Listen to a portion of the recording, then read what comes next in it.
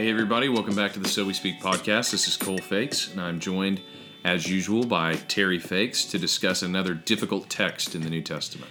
And we're in person this time, so we can argue directly about our different views. Face to face. Right. Unmediated by the convenience of Zoom. That's right.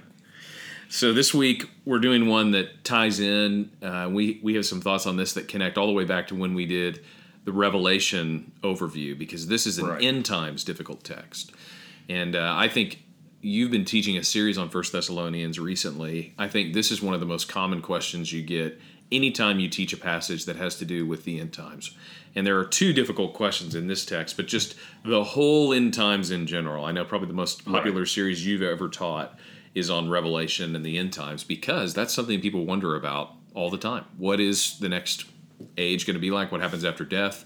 What should we expect at the end of the world? I mean, this is one of the most common questions, I think. Yes, I think the fear of the unknown is just built into humanity, and the desire to know what we don't know, to reassure ourselves. And the greatest unknown is death. And so it's a natural desire to want to know more about what happens into the world, death, the ending of things.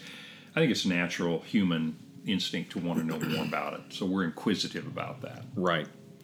Well, this passage we're going to cover today in 1 Thessalonians 4, 13 through 18 is an interesting one, because the letter to the Thessalonians, and there is some debate if you want to go back and listen to our 1 and 2 Thessalonians book overviews, there is some debate as to whether 1 Thessalonians is first or second, or whether we can know that. I tend to take it as 1 Thessalonians is first, just because of the way he's referring to information that he's shared with them between these two letters. But depending on when you date the book of Galatians, this might be our first writing in the New Testament. Exactly. It could easily, and I taught it recently kind of with the teaser saying the first letter, and it could be. I think it probably is, but in any case, it's early letter to early believers.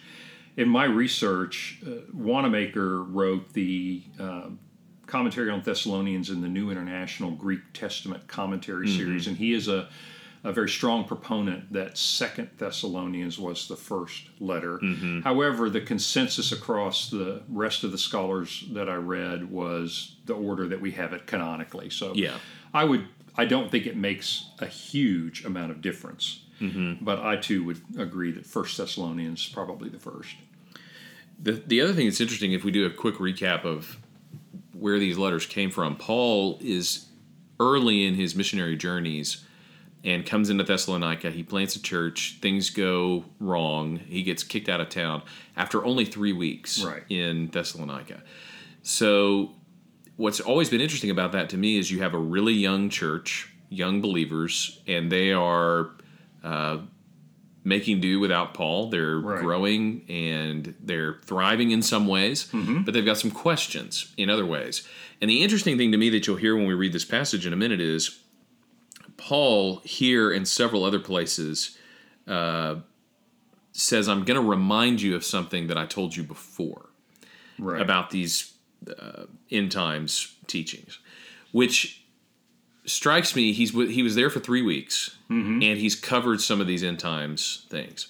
So sometimes I think we can fall into two errors when it comes into the end times. We can make them the total focus of our theology. You know, our theology revolves around what's going to happen at the end of the world and how we interpret things like Revelation or the other apocalyptic literature in the Bible. Or we can make them of little to no value. Like, well, we don't know. You know, I think we talked about this in Revelation. I'm a pan-millennialist. It will all pan out in the end.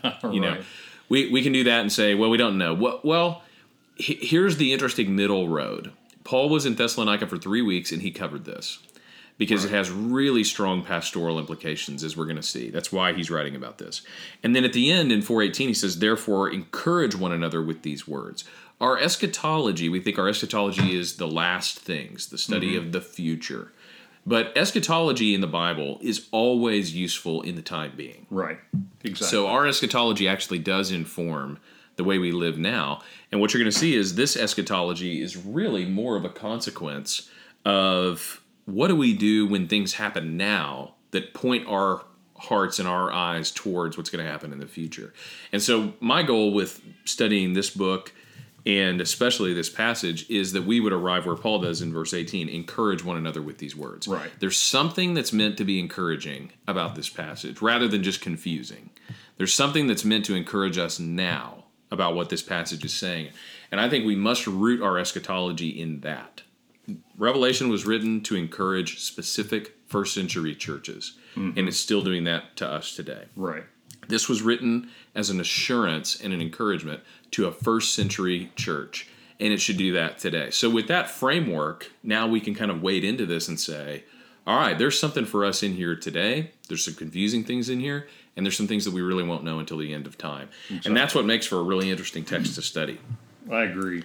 Well, as I'll read this text to us, but as you'll see as soon as we get into it, their question seems to be, what happens if some of our fellow Christians pass away, they die before the second coming, before the resurrection of the dead? Are they out of luck? In other words, is this really negative for them? So, verse 13, but we do not want you to be uninformed, brothers and sisters, about those who are asleep, those who have died, that you may not grieve as others who have no hope.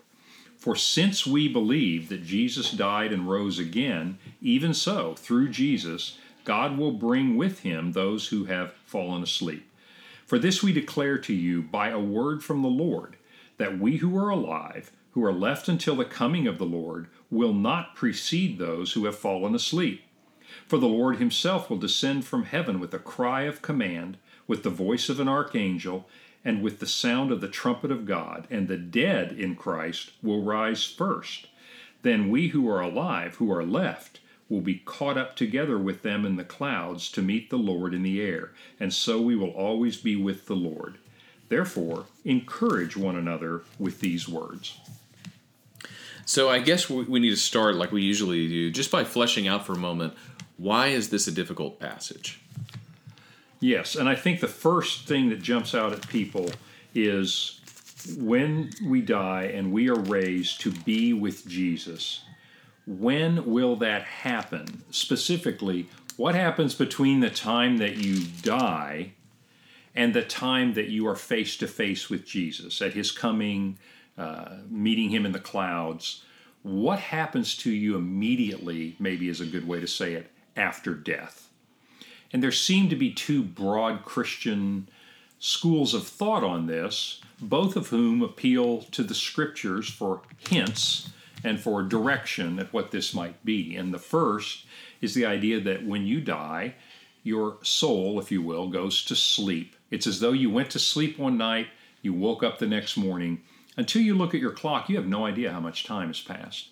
And so the dead might be sleeping, no time is passing for them until the coming of the Lord, and that's called soul sleep, or basically going to sleep. Another thought is, no, actually in real time, you die and you immediately appear before Jesus, and you are with him then before the day of judgment and the coming of the Lord. So it seems those are the two major schools of thought on what happens after you die. Right. And this is something I think we even casually talk about in a way that may not reflect any kind of theological consideration. Right. I think, the problem the Thessalonians were having was they were wondering maybe one of two things. Did the people that died miss out? We talked about this in our book overview. Right. It's like, you kind of need to be present to win at the final resurrection. If you died before then, sorry, but you missed out. Yeah. That was what one group may have been thinking from this text. The second is, if you died, would you be treated differently at the resurrection than those people who were alive? Like the people who were alive were going to get to be first in line, and then if you got raised from the dead, you had to go through customs, and you're going to be at the end of the line afterwards. Probably one of those two things is reflected in this question of a difference of treatment between the two. If you think about where these Gentile believers came from, think about Thessalonica as in Greece, what's now modern-day Greece, and the Greek way of thinking is when you died, your soul, if you will, went to Hades, and it was a real place, and you sort of wandered around, and it was just sort of a blah existence. And so, not to make fun of them, but if you grew up thinking that's what happened, maybe part of what they're saying is if you die and your soul goes to Hades, does Jesus get you from there, or do you still have to be here when he comes back? Yes. It's not as silly a question as you might think if you grew up believing that. Well, and that explanation frames up the two difficult issues like you talked about. There's the one of, is there a difference between those who are dead and those who are alive when Christ comes back? And then what happens after you die while you're waiting for Christ to come back? And, and those are two related but separate difficult issues. And the first one is probably easier because it's closer to the surface in the question that they're asking. Right. And Paul gives us a pretty direct answer here. In verse 14, for since we believe that Jesus died and rose again, this is probably an early creedal statement here. Yes. It's reminding them of what he taught them when he was there. We do believe that Jesus died and rose again. Even so, through Jesus, God will bring with him those who have fallen asleep. So the dead will be raised, is kind of this first assertion. And then, for this we declare to you by a word from the Lord, we who are alive, who are left until the coming of the Lord, will not precede those who have fallen asleep, either temporally or in the quality of their resurrection. Mm-hmm. We will all be raised together is essentially what he's saying. And so that deals a little bit with this first question of, is there going to be separate treatment for those who have died first or those who are still alive when Christ comes back? The other thing that you see in this passage that people begin to talk about that's maybe tangentially related to this, but I think is worth mentioning here, did Paul have a mistaken view of when the Lord was going to come back? So in these early letters, 1 Thessalonians, 2 Thessalonians, he's talking about Jesus is going to come back any day. Right. We're going to be here. Right. We who are here. Mm-hmm. And then by 1 and 2 Timothy, Philippians, I think I'm going to die and I'm going to be with the Lord. Right. Do you think that's a change in Paul's outlook? Did he, sometimes in the liberal commentaries, you see him say things like, Paul thought that Christ would come back, and then he grew disillusioned later in his ministry, realizing Jesus wasn't going to come back that soon, and then he changed his view. What's your thought on that? I think that's probably reading a bias into it a little bit, but I do want to go partway that way in the sense that I believe that Paul believed all of his life. What he writes and the Spirit revealed to him is that the coming of Christ is not known to us, and it will be like labor pains coming on a pregnant woman. You know it's going to happen, but you don't know when. Mm-hmm. I believe that it was his belief at the early part of his life and the end of his life. Now, being human, I think his hope, and maybe even his expectation is that it probably would happen soon. Now, he's obviously not predicting a date. He knows better than that. Right. I think there was eager anticipation at the beginning and then a realization later that it's just as sure it's going to happen, but apparently it's not going to happen in my lifetime. Mm-hmm. So I'm not sure he changed his view. I think he kept the same view. I think it's just natural. He had more expectation that it would be sooner at the beginning. And I believe that was a human opinion. I agree. I do not think he changed his mind. I think he talks about it because he's alive in ways that we would talk about. So you'll hear people say today, it's almost tongue-in-cheek. Some people say this really seriously, but most of the time it's kind of tongue-in-cheek. You say, well, unless the Lord comes back, we'll do this in the future. Right. If the Lord tarries, we'll do this in the future. Right. I almost think that Paul was doing the same thing, maybe with a little bit more sincerity, but the reverse. Christ will come back unless we die first. Right. So for us, it's unless the Lord comes back, we're planning on him not in the near future. Right. Paul's like, he's coming back soon, but we might die first. It might be after. I think that's kind of his outlook. There's an imminence to it. There's a soonness to it. Of course, every time you mention soon biblically, not as some consider soon, but there is a nearness that Paul was always aware of. And I think he speaks of it like that. I don't think he evolves, and I don't think he changes his mind. I just think he always had it on his mind. He had seen Christ risen, and he was anticipating seeing him again. Right. But he might die first. I agree. And actually, I think if we could adopt that attitude today, we would be better off. Right. And I simply mean that not to be too critical of us, but simply to say we don't think enough about the second coming of Christ. Obviously, one could be obsessed with it, but I think, if anything, we probably err on the side of not thinking enough about that. True. I think that's true. So the first question, I don't know that there's a ton of disagreement here over the way we see people dying and if they're going to be treated the same way. But we brought up before in one of the overviews the issue of cremation, because this is another passage that somehow, some way has kind of gotten into people's consciences. There may have been an era where this was taught, that if you're cremated, you won't rise, or you have no body to be raised. This is maybe our modern equivalent of a question like the one that they were asking, which seems a little bit nonsensical to us. What do you mean if you died, you wouldn't get the same treatment in the resurrection? Now, the Hades, that fleshes out a little bit why they would think, but from our standpoint, it's like, oh man, why would seems silly. Why would you think that?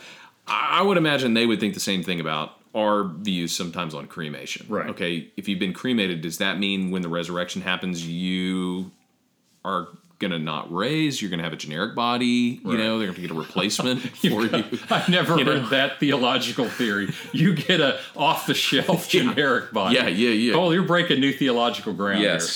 Yeah, yours doesn't really look like you, but it was one they had, so... But, and I've assured people just in ministry, because you do have people ask this question, that, we're talking about raising the dead here. Yes. So God is going to do something this miraculous, and he's going to be thwarted by the fact that a body has been burned or lost at sea or decomposed or something.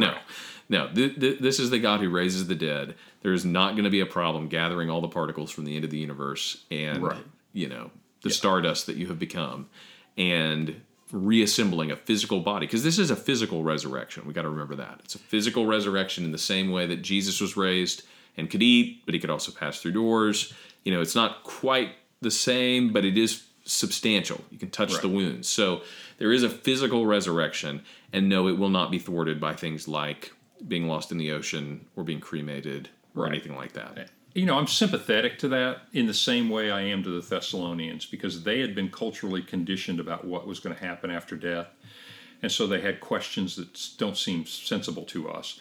We also have been culturally conditioned to burial, and now we're in the midst of a cultural transformation, really. More and more people are being cremated, and it causes some unsettling thoughts. So I'm very sympathetic to it, but I would agree, if one reads 1 Corinthians chapter 15, I'll shorten this. Essentially, you see that this body has to die because it's a seed, and that seed produces the flower, if you will, and that our resurrection body, we don't know what it'll look, we don't know what we will be, but we will be like Jesus, meaning this corruptible body is not the one we will be in. It is a physical resurrection, but it's not a total home makeover. It's brand new body. So I agree with you completely. And then, of course, I don't want to rely on logic over the scriptures, but also those whose bodies have been are non-existent because of war and things like that have happened.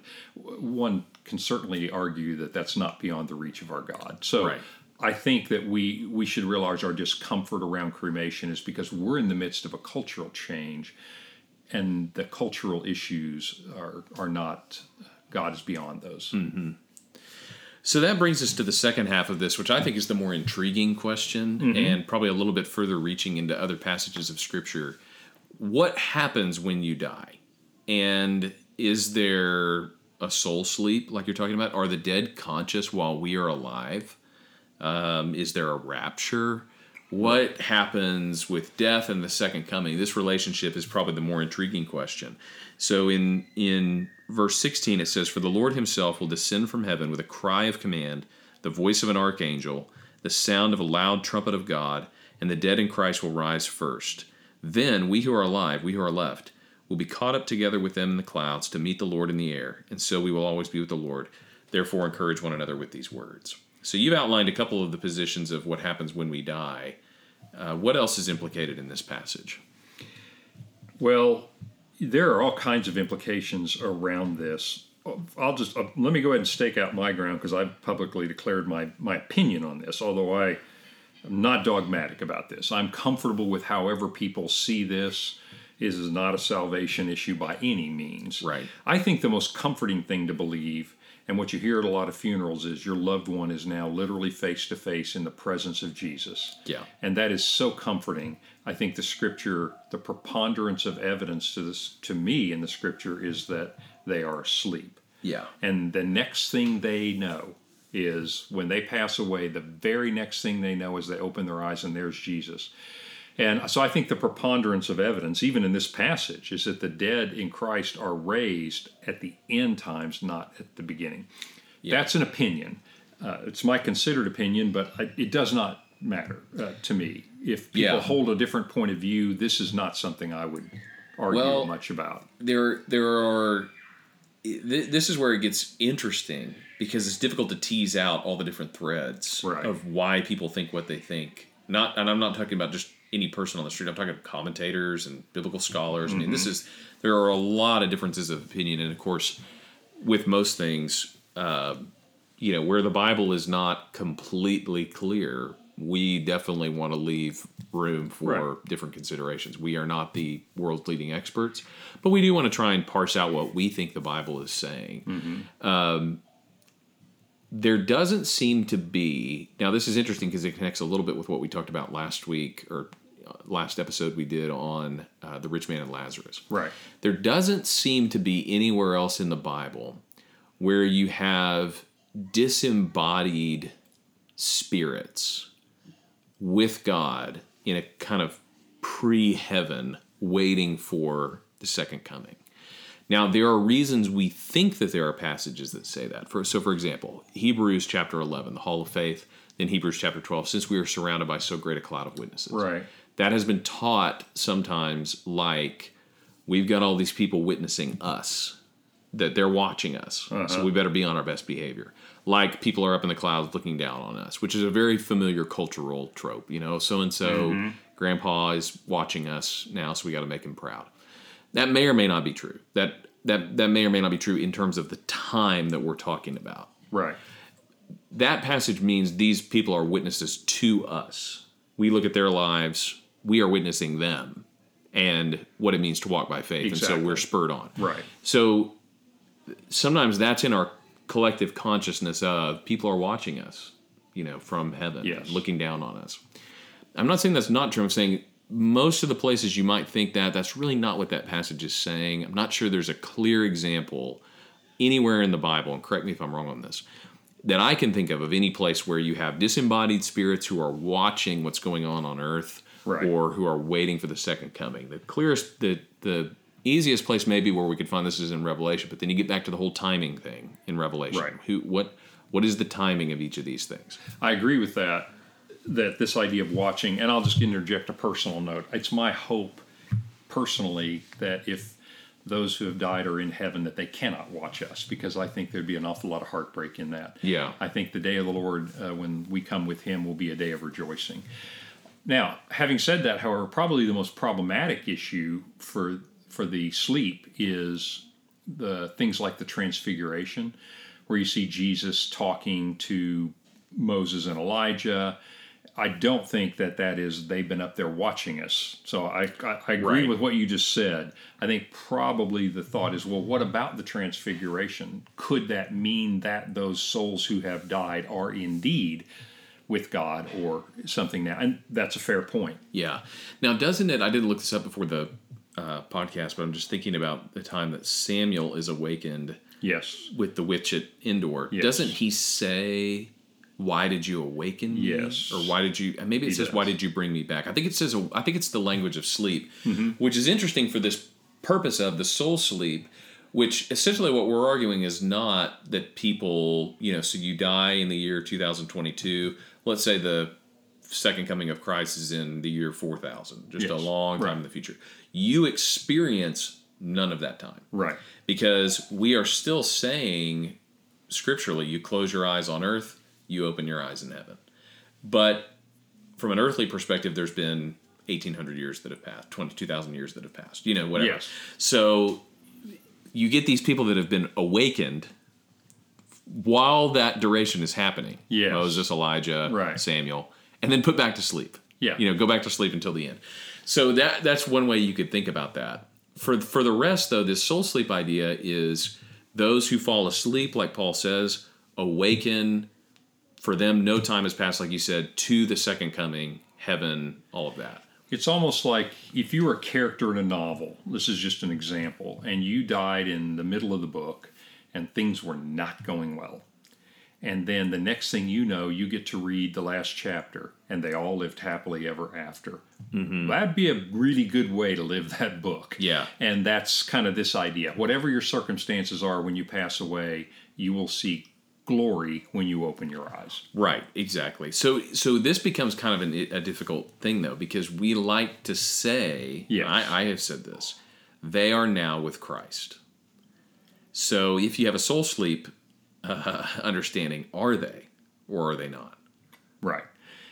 Therein lies the pastoral desire to comfort people, which is true. We should be encouraged and comforted.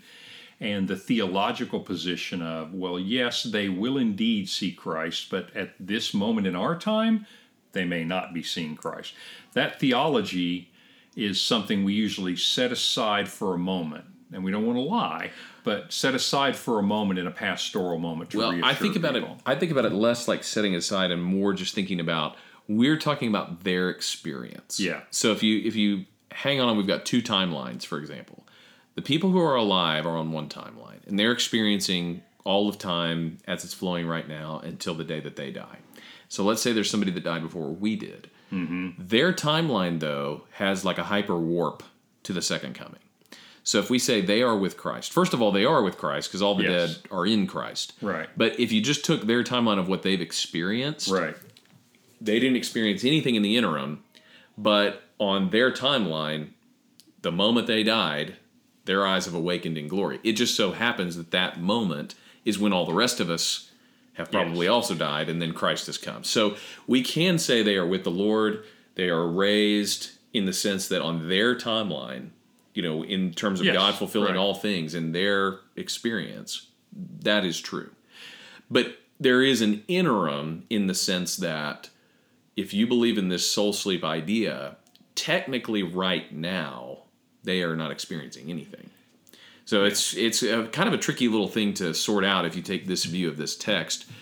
But I don't think it renders meaningless or empty the comfort that we give each other. They are with Christ. Yeah, I actually, this is going to sound like a cop-out, but this is my actual opinion. And we could talk about this mathematically if we want, but maybe not on this podcast. But here's what I think. We live in a four-dimensional existence, the three dimensions of physicality and the one dimension of time. And it's a linearity of time. Quantum mechanics aside for a moment. It's a linearity of time. And we understand things in a four-dimensional way. When you die, you leave the four-dimensional boundaries of this universe because God is not in the four-dimensional boundaries of this universe. To God, what will be, what has been, and what is are all known and knowable to Him. Right. He is not bound by the linearity of time. Right. I think when people die, we have left this four-dimensional restraint. And here you and I are in the paradigm of four-dimensional restraint, trying to understand something that is not in a four-dimensional restraint. So I'm not trying to just throw up my hands and say we can't talk about it.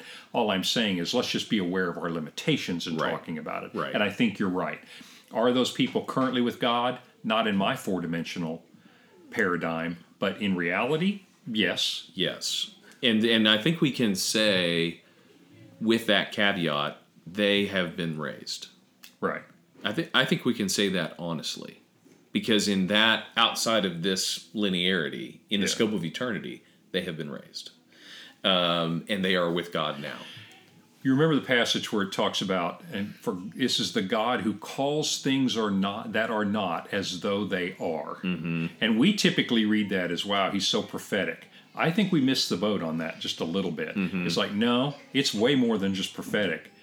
The things that are not for us already are for Him. Right. It is absolutely certain that this event is coming. And that's the way it is with the resurrection. I don't know when, but it is a reality for God. Right. So I think that's a complicated way to, well, it's not complicated unnecessarily.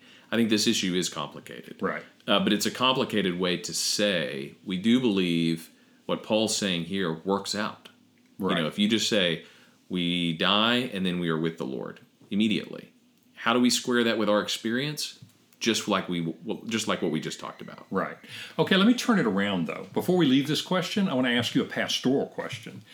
So it's pretty easy. You're doing the funeral of someone who's a, quote, saint. Mm-hmm. And I mean, one of the follower of Christ. And so you might say, I have what you are really saying, since you and I are not judges, none of us know that we are judges. Nevertheless, everything that we have seen is we have confident hope and expectation that we will see this person, that they are going to be raised with the Lord.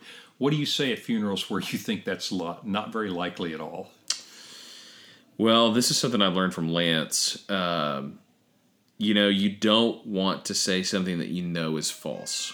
So Right. if you know the person was not a believer, do not preach them into heaven at their funeral. Right. You don't need to point out to everyone there, I don't think this person's a believer. Right.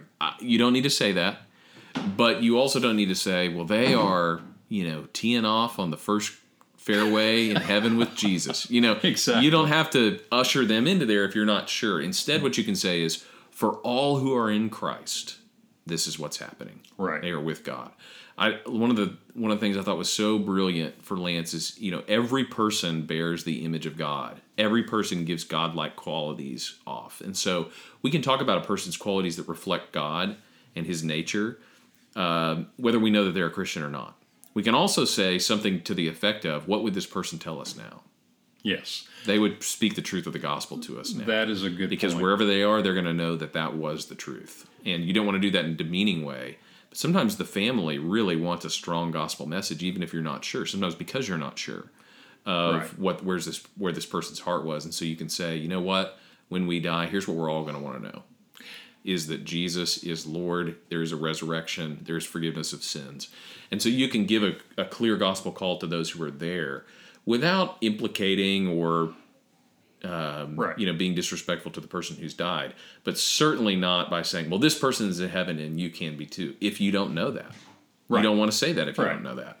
The first funeral I did, I shouldn't call it a funeral, it was a little memorial service. And the reason that it was a memorial service was it was a young man who wasn't a Christian. Even his parents there knew he wasn't a Christian, and he'd killed himself. I mean, this is literally my first one. I mean, the hardest. I think that's the hardest combination I was totally of things. unprepared for it. And I think I knew enough not to say something that I didn't believe was true. And I also knew something to say that the purpose of this is to bring some closure for the family. And I think you could probably summarize that little message I gave as, boy, he sure loved baseball. I think that was pretty much all I could figure out to say. Yeah. So hopefully if you're ever in one of those, you have the experience Lance has and not the experience that I had. No kidding. Those can be very difficult. And it is a reminder that we are here to bring comfort, earthly comfort as well as heavenly comfort. Right. This is an encouragement from Paul to these people who are worried about people who have died. Now, these are people who have died in Christ, and Paul makes that caveat. Those who have died in Christ, those who Jesus died for and rose for, this will happen. So he even is making that caveat. But we're never doing it in a way that adds any more sorrow onto an already sorrowful situation. Right. But then again, we're not lying. Right. We never allow comfort. You touched on this a minute ago. We never allow the impulse to give comfort to permit us to give false comfort. Right. We never want to do that. So I guess the last thing we just have to sort out here quickly is, what about the rapture? It's natural. You say, well, those are two different questions. But honestly, once you start talking about the resurrection of the dead and the idea that, the dead in Christ, those who died will not, we won't precede them. It's natural then to say, well, when exactly will that happen and what will it look like? And in this passage, Cole, this passage is where you go to find the rapture, what we think of as the rapture, because where it says, the Lord himself, this is verse 16, will descend from heaven with a cry of command, the voice of an archangel, and the sound of a trumpet of God. This sounds a lot like the second coming.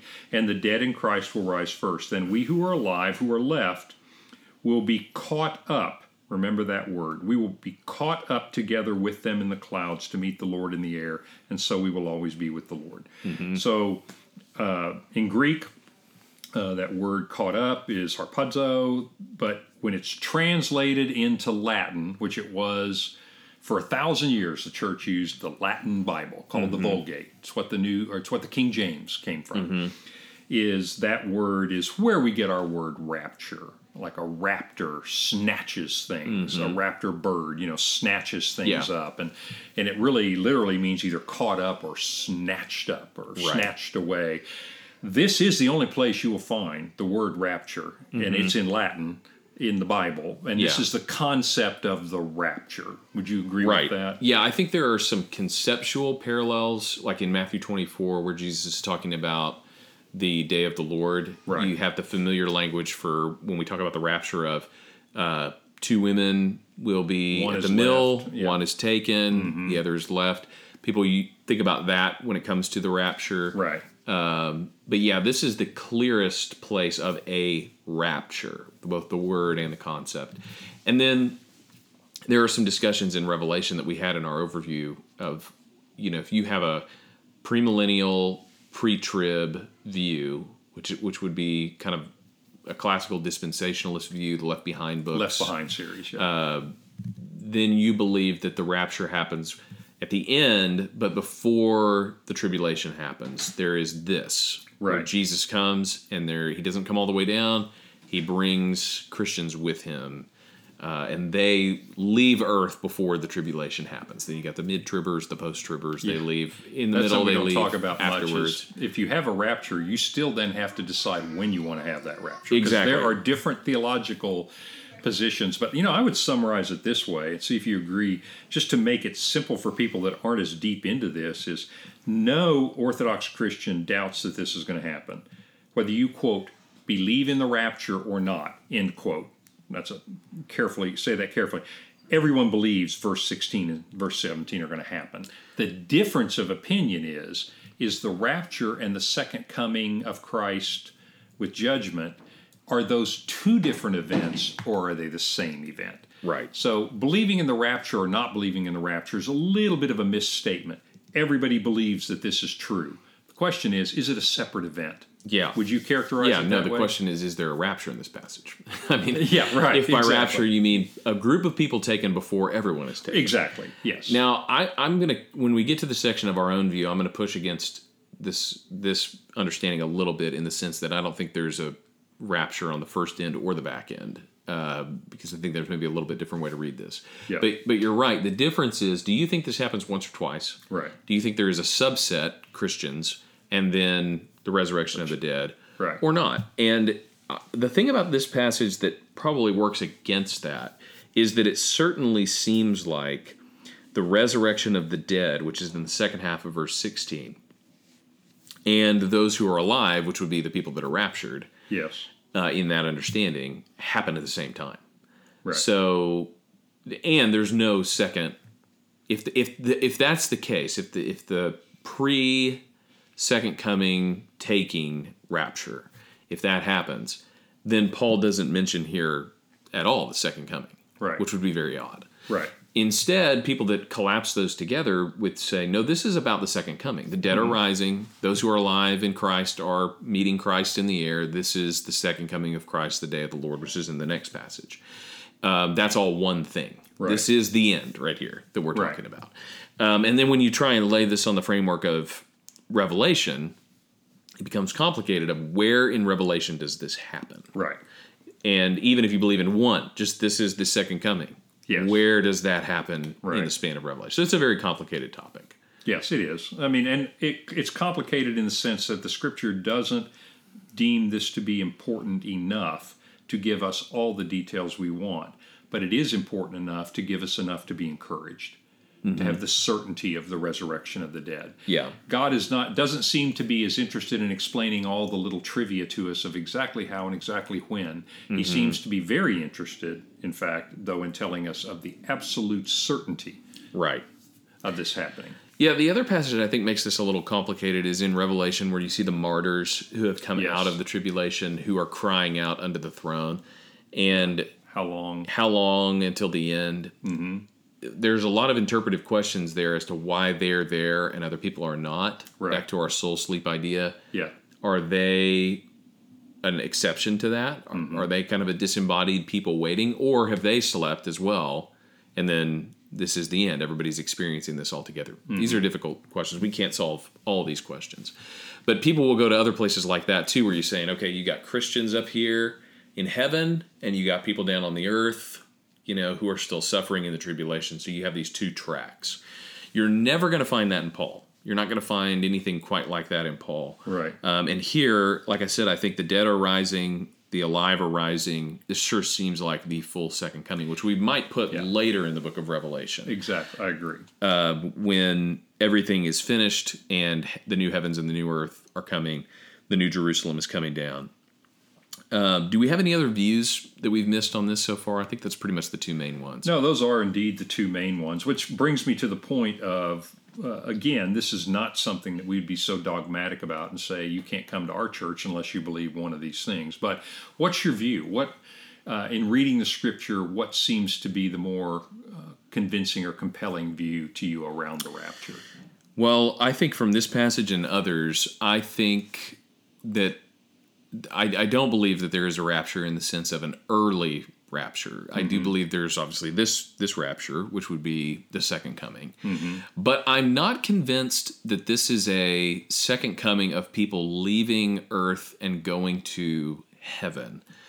I'm more convinced that when you read the book of Revelation especially, the end of Revelation is not people leave earth, come to heaven. It's that heaven comes to earth. It's that the new Jerusalem comes down and the dwelling of God is with man.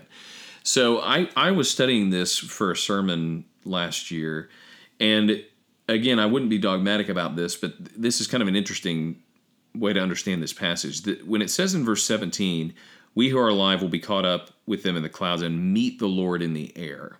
This is not the normal word for just meeting as in our paths crossed. Right. It's kind of a hospitality word in that the only two other places that it's used in the New Testament, in Matthew 25:6, it's the parable of the virgins who are waiting for the bridegroom, who they go out to meet, like on the road, and then they welcome back into their house where they came from for the wedding feast. And then secondly, in Acts chapter 28, believers travel out in order to welcome Paul, and they bring him back in with them to Rome.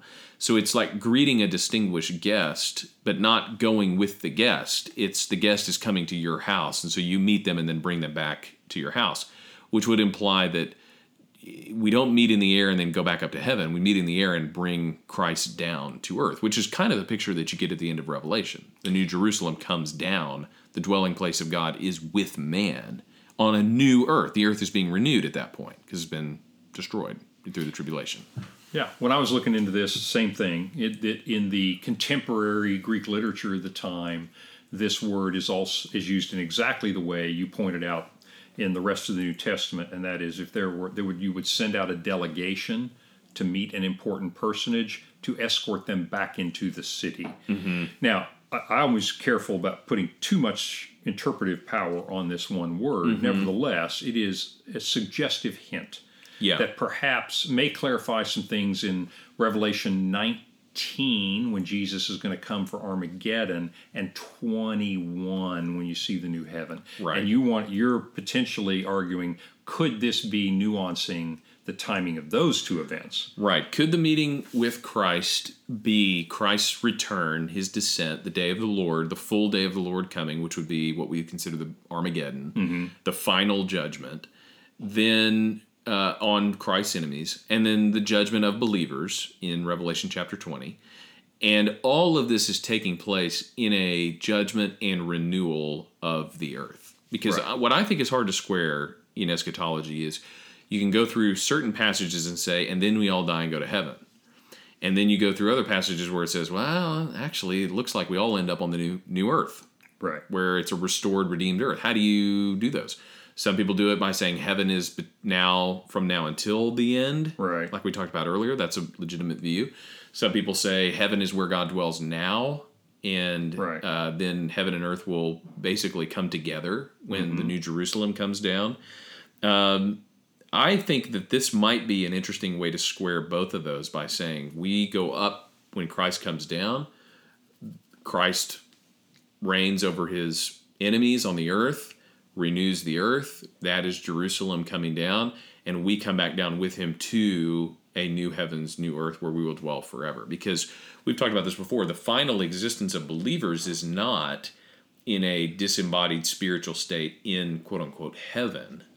It's being redeemed physically, living with God the way we were always intended to be, right, in something more like the expansion of the Garden of Eden across the face of the earth than, sitting around playing harps in heaven in a spiritual state. Yeah. So anyway, like I said, I'm not saying this is maybe the only view. I'm not even saying this is my complete view here. But I do think it opens the door for us to think about how to square some of these passages with each other. That maybe we greet Christ and come back down to live on the new earth with him as our king, redeemed, resurrected, raised. Right. Because at some point there has to be a resurrection of people who are alive. So the people that rise up to meet Christ in the air who are alive will also be transformed. This is what 1 Corinthians 15 is talking about. We will be transformed, not just by death, but when we see him and he comes back to judge and reign, we, even who are alive, are going to be transformed from our bodies to be like his body. So there's a lot here, and there's more to sort through even than we've covered. But I would say that is my view of this passage. Mine is probably a little simpler view of this passage. On the one hand, I find it very personally appealing, the idea that there is a rapture that will remove the Christians from the earth, the Christ followers from the earth, before the really bad stuff happens. And then we'll have the second coming of Christ and we can come with him. That is very personally appealing. I, however, am forced to say that I find very little scriptural evidence for that.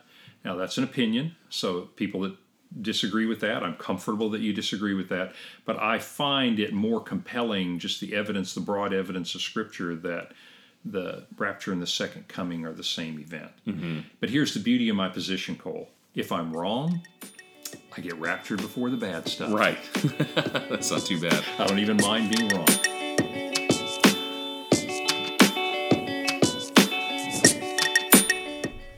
Thanks for listening to the So We Speak podcast. If you like what you hear, go ahead and leave a comment, leave a review, email us, tell us what you like about it, tell us what you'd improve about it. Thanks to all you guys who are listening, and we'll see you next week on the So We Speak podcast.